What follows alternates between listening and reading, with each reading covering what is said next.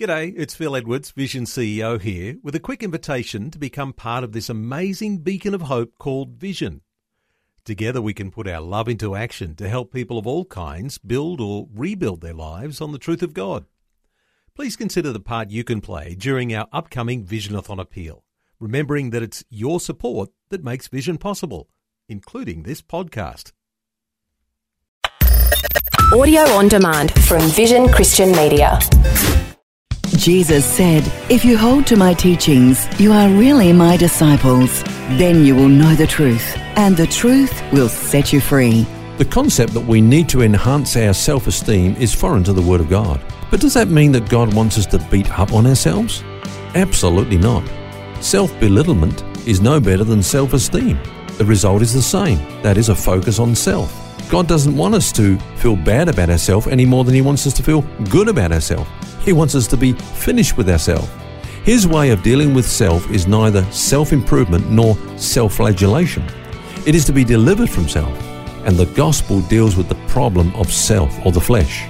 When we come to the cross, we see not only our sins laid upon Christ, but ourselves also crucified with Him.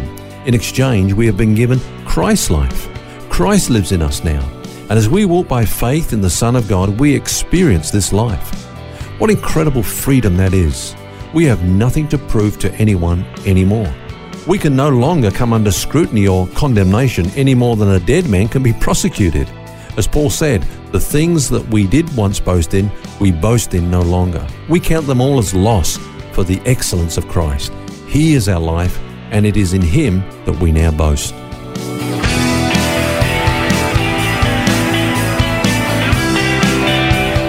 This is Set Free with Ken Legg. And thank you for joining us as we continue our conversation about walking in the Spirit. Now, yesterday, we looked at the fact that every Christian experiences that daily conflict of the flesh warring against the Spirit and the Spirit against the flesh. Now, Ken, you made a statement that every Christian is a walking civil war. I like that kind of a picture. Let's talk a bit more about that. Yeah, there's a very important point I want to share, Phil. It helped me when I discovered it, and I'm sure it'll help our listeners today. Now, you know, when we were redeemed, we were made perfect in our spirits. Yeah.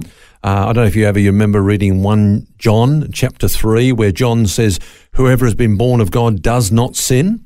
For his seed remains in him, and he cannot sin because he has been born of God." I don't know if you remember reading it. Well, if you're like me, probably you reacted to that first of all by feeling condemned. Well, I don't know, I sin, I'm not perfect. Or right. Or resolve, I'm definitely not going to sin anymore, after reading that. And do it within 10 minutes, maybe? Exactly. Yeah. Obviously, we're not going to go on to become sinlessly perfect. That's not what John was saying.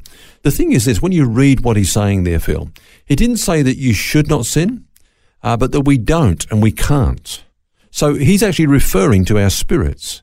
Paul says, "He who is joined to the Lord is one spirit with Christ." Now, our spirits are joined to Christ, so our spirits can no more sin and be corrupted than Christ himself can. It's a bit hard to get your head around, though, because we do sin. So what's going on? Okay, well, there's one part of us that's not yet redeemed, and that's our bodies.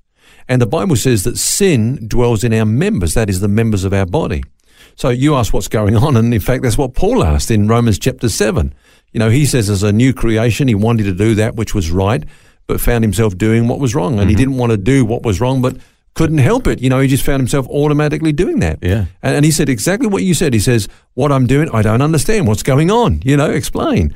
But then he says this, he comes to the realization, he says, it's no longer I who does it, but sin who dwells in me. That's in the members of his body. In fact, let me read to you what he says in chapter 7. Let's just look at his actual words. He says, now, if I do what I will not to do, he says, it's no longer I who do it, but it's sin that dwells in me.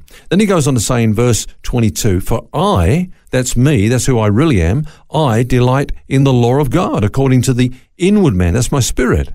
But, he says, I see another law where in the members, that's the members of my body, warring against the law of my mind and bringing me into captivity to the law of sin which is in my members. So this is this civil war that we're talking about going on. But wouldn't it be fair to say that it's a bit of a cop-out though, Ken? I mean, it's like you're saying, oh, well, the devil made me do it. Yeah, it can be like that. It wasn't really me. It was sin dwelling in my members. No, we can't do that because when we understand what Paul is teaching about the whole subject of salvation, we know that he teaches that, like from 3 tenses, past, present, and future. So the past is that we've been justified. Now, what does that actually mean? It means that we've been forgiven all our sins. Yep. And even when we sin now, sin is not imputed to us. Why? Because all our sin has already been imputed to Christ. So what's imputed to us now is righteousness. That's why, we in our spirit, we cannot sin. We are a new creation. We're perfect in Christ. Okay, now the present tense aspect of our salvation is what we call sanctification. Now, we've been set apart from the power of sin, so that we've been delivered from the kingdom of darkness, and we've been given God's grace, which is his ability in the place of our inability. Yep. So that means we can rise above temptation. We can say no to sin. And then, of course, there's the future aspect of our salvation, which is called glorification, which means that one day we'll even be delivered from temptation. We'll be delivered from the presence of sin forever. We'll never have to go through this again. When it comes back to your question, can we just use our position to say, oh, well, I'm already perfect in Christ, so really it's not me that's sinning, it's sin that's in my members, so I can't help it, it's not me, it's not my fault. Can we use that as an excuse? No, because the Bible says that in this present tense aspect of our salvation, sin will not have dominion over you. Where sin abounds, God's grace abounds much more. We've actually got a choice in this. We can say no to sin, yes to righteousness. Okay, let's give some practical legs on that. What does it actually mean to walk in the Spirit? Okay, well, the New Testament teaches us then to yield the members of our bodies to God as instruments of righteousness. He says it 3 times, for example, in Romans chapter 6. Now, let me give an illustration then. One of the members of my body is my tongue, okay? Each day I've got a choice. I can use this tongue to serve sin or to serve God. Don't you poke it out at me again. I can use it to slander people. Yep. I can use it to tell lies, to use coarse language, to bring others down in condemnation, and so on.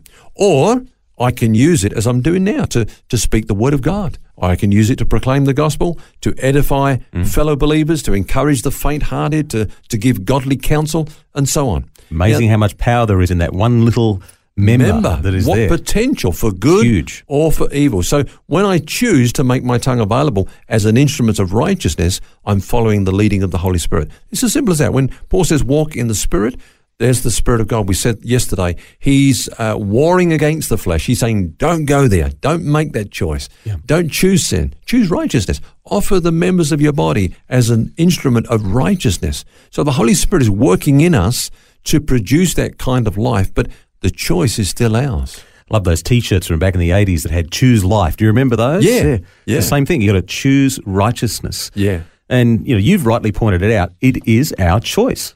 Yeah, it's like you and I will understand this very well, being men, Phil. We understand this. Watching the TV, we, of course, have control of the remote control. That's our domain. And you're not getting it off me. I mean, nobody needs to explain that. Everybody understands that. Now, okay, I'm sitting there with the remote control in my hand. I can watch a number of channels, but it's me that makes the choice what I will watch. Now, what is the determining factor that will decide whether we will walk according to the Spirit or according to the flesh? Various answers, as you know, Phil, have been given to that question, such as fasting, long sessions of prayer and Bible study, crisis experience on altar calls, etc., etc. Actually, the answer is much simpler than these methods. The crucial factor that will determine whether we will walk in the Spirit or according to the flesh is just 10 seconds. 10 seconds. 10 seconds. 10 seconds of what and when? Okay, let me explain. All our training for life prior to our salvation has been in the flesh. So throughout all the years of our lives until we were born again, including those formative years, we've set our minds on the things of the flesh and have learned to respond to the challenges of life with the resources of the flesh. Mm-hmm. Now, these patterns have been structured in us so as to become fairly automatic to us. It's the way we react, automatically. So to walk according to the flesh is our habitual response to life. But now we're a new creation and the Holy Spirit is at work in us, warring against the sinful leading of the flesh. And only 10 seconds is all he needs to reveal to us an alternative way. And that is Christ's way of responding to each situation. So when you're about to say yes to the flesh, will you give him 10 seconds to show you an alternative way, which is the way of godliness?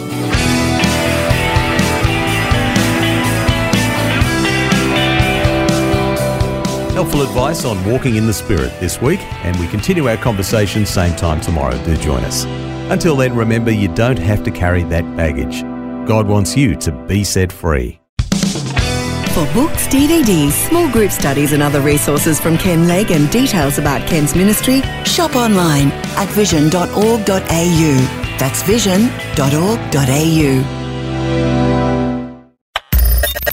Thanks for taking time to listen to this audio on demand from Vision Christian Media. To find out more about us, go to vision.org.au.